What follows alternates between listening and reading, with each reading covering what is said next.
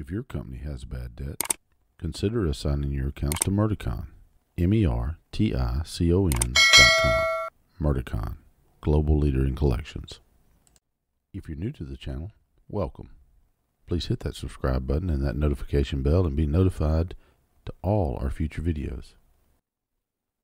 Welcome everyone to another episode of the Chuck Graham Show. I look pretty rough today. I know it. You don't have to say it.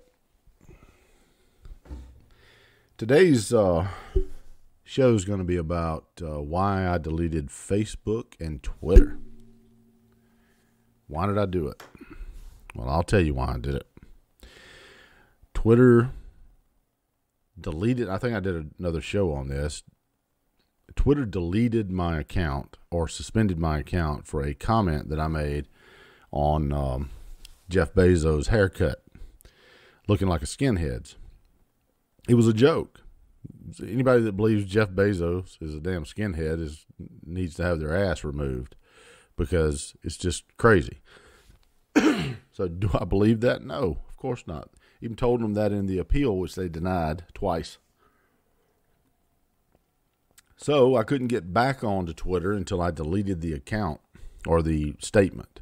However, Richard Marx can threaten to buy or say that he's going to buy drinks for anyone that will finish the job on Rand Paul, advocating violence against a sitting member of the United States Senate, and nothing's done about it. Matter of fact, them assholes over at Twitter, they said that it didn't violate their terms of service. Okay. And I'm glad Crowder's suing YouTube, Twitter, Facebook, all of them. I'm glad. He has the resources to do that because somebody needs to. So I deleted my Twitter account. I'm on Gab if you want to follow me, and I'm on Parler if you want to follow me. And I deleted Facebook. Why, you might ask? Sick of their fact checkers. Their fact checkers are not fact checkers. They're just simply not. It's dissenting opinions. And where's the apology for the two doctors that said the morbidity rate of COVID-19 and their percentage, what their percentage rates were? Where's the apology for them? Because it turns out they were right. But they were banned and scrubbed from social media and YouTube and all of them. Wow. Turns out a lot of stuff was correct. A lot of things, even YouTube banning one of my videos because of medical disinformation and scam. I don't make any money off this. And you can go to charlesgraham.com if you want to hear my podcast, because fuck YouTube and Twitter and Facebook. I tell you what, if every conservative would just shut their accounts down and hit them in the pocketbook, well, that'd help. Zuckerberg might have to give that yacht back he just bought. I think it's a wonder in this country where you can come from stealing someone else's ideas.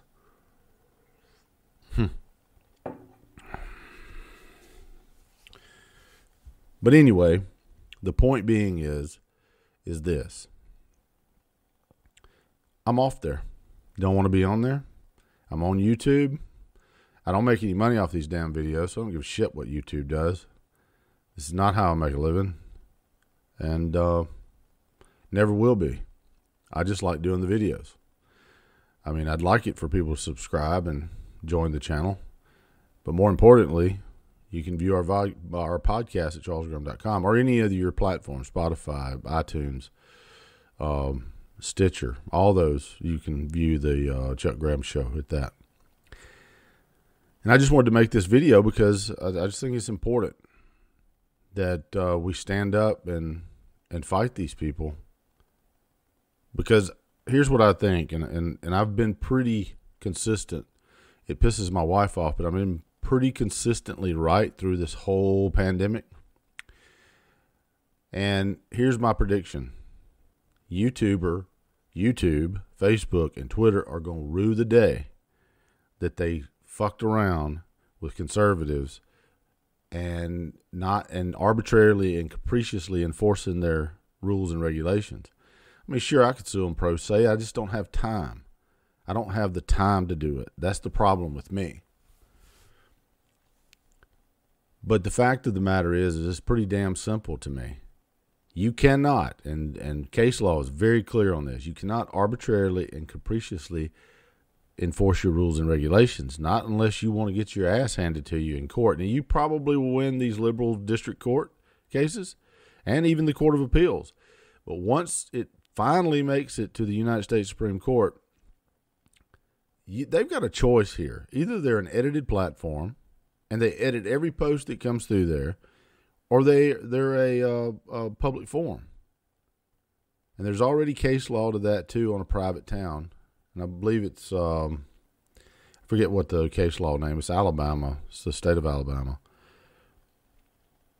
But it's in another video that I did. But the point being is this. The more you allow the public to access your platform and to post, not to mention the livelihoods of some of these people that do make a living on YouTube or Facebook or Twitter by posting these videos, you're taking all their content down. You're basically just, I think it's antitrust. I think they're going about it the wrong way. They ought to be the individual defunded, demonetized YouTubers should hit YouTube with a class action antitrust lawsuit for interfering with competition of the other side. But that's just my opinion. Here's the thing, folks. When all this is said and done, YouTube and Twitter and Facebook are going to rue the day, because one of the two things are going to happen. Either they're going to change 230 to include prohibiting the removal of constitutionally protected speech, which hate speech is constitutionally protected. Mattal versus Tam, 2013, the United States Supreme Court ruled unanimously hate speech is free speech. I don't have a problem with them taking illegal stuff down, and I don't have a problem with them taking criminal speech down, where you're saying, I'm going to do this to you. But here's the thing. I'm telling you right now, that's either going to happen or they're going to be deemed an edited platform. And they're going to be subject to lawsuits. And they're not going to have the protection of 230. When that happens, that's going to hit them in their pocketbook, because every damn attorney that is an attorney is going to want a piece of that pie. The only reason you don't have a flood of attorneys is because of 230. Nobody wants to be the guy that pushes this. But once that is removed and they no longer have the protection of 230, you might as well shut the platform down. They're going to get sued every time they sneeze. And then it won't be long until we figure out which district court favors the little man and which court of appeals favors the little guy. I mean, you're fucking up, and you're letting these little tyrants that you have working for you in Facebook and YouTube and Twitter, you're letting them control this, and you're going to regret it. I'm telling you, you're going to regret it. It takes a while for the law to catch up. Sometimes years for the law to catch up. But they're catching up. And just wait. Either you're going to be prohibited from removing constitutionally protected speech, which means if you do it, you'll be subject to lawsuits. And then you're going to be prohibited, or you're going to be an edited platform, which means you're going to be subject to lawsuits. You're just screwing up. I don't know who the hell's making these decisions. Probably the same people that believe there's a one-size-fit-all when it comes to this damn virus. But hey, who am I? And that's all I have to say for that today, folks. I appreciate you watching. Hit that notification bell and subscription button if you like the content you hear today. And go to charlesgrum.com. And you have a fantastic day.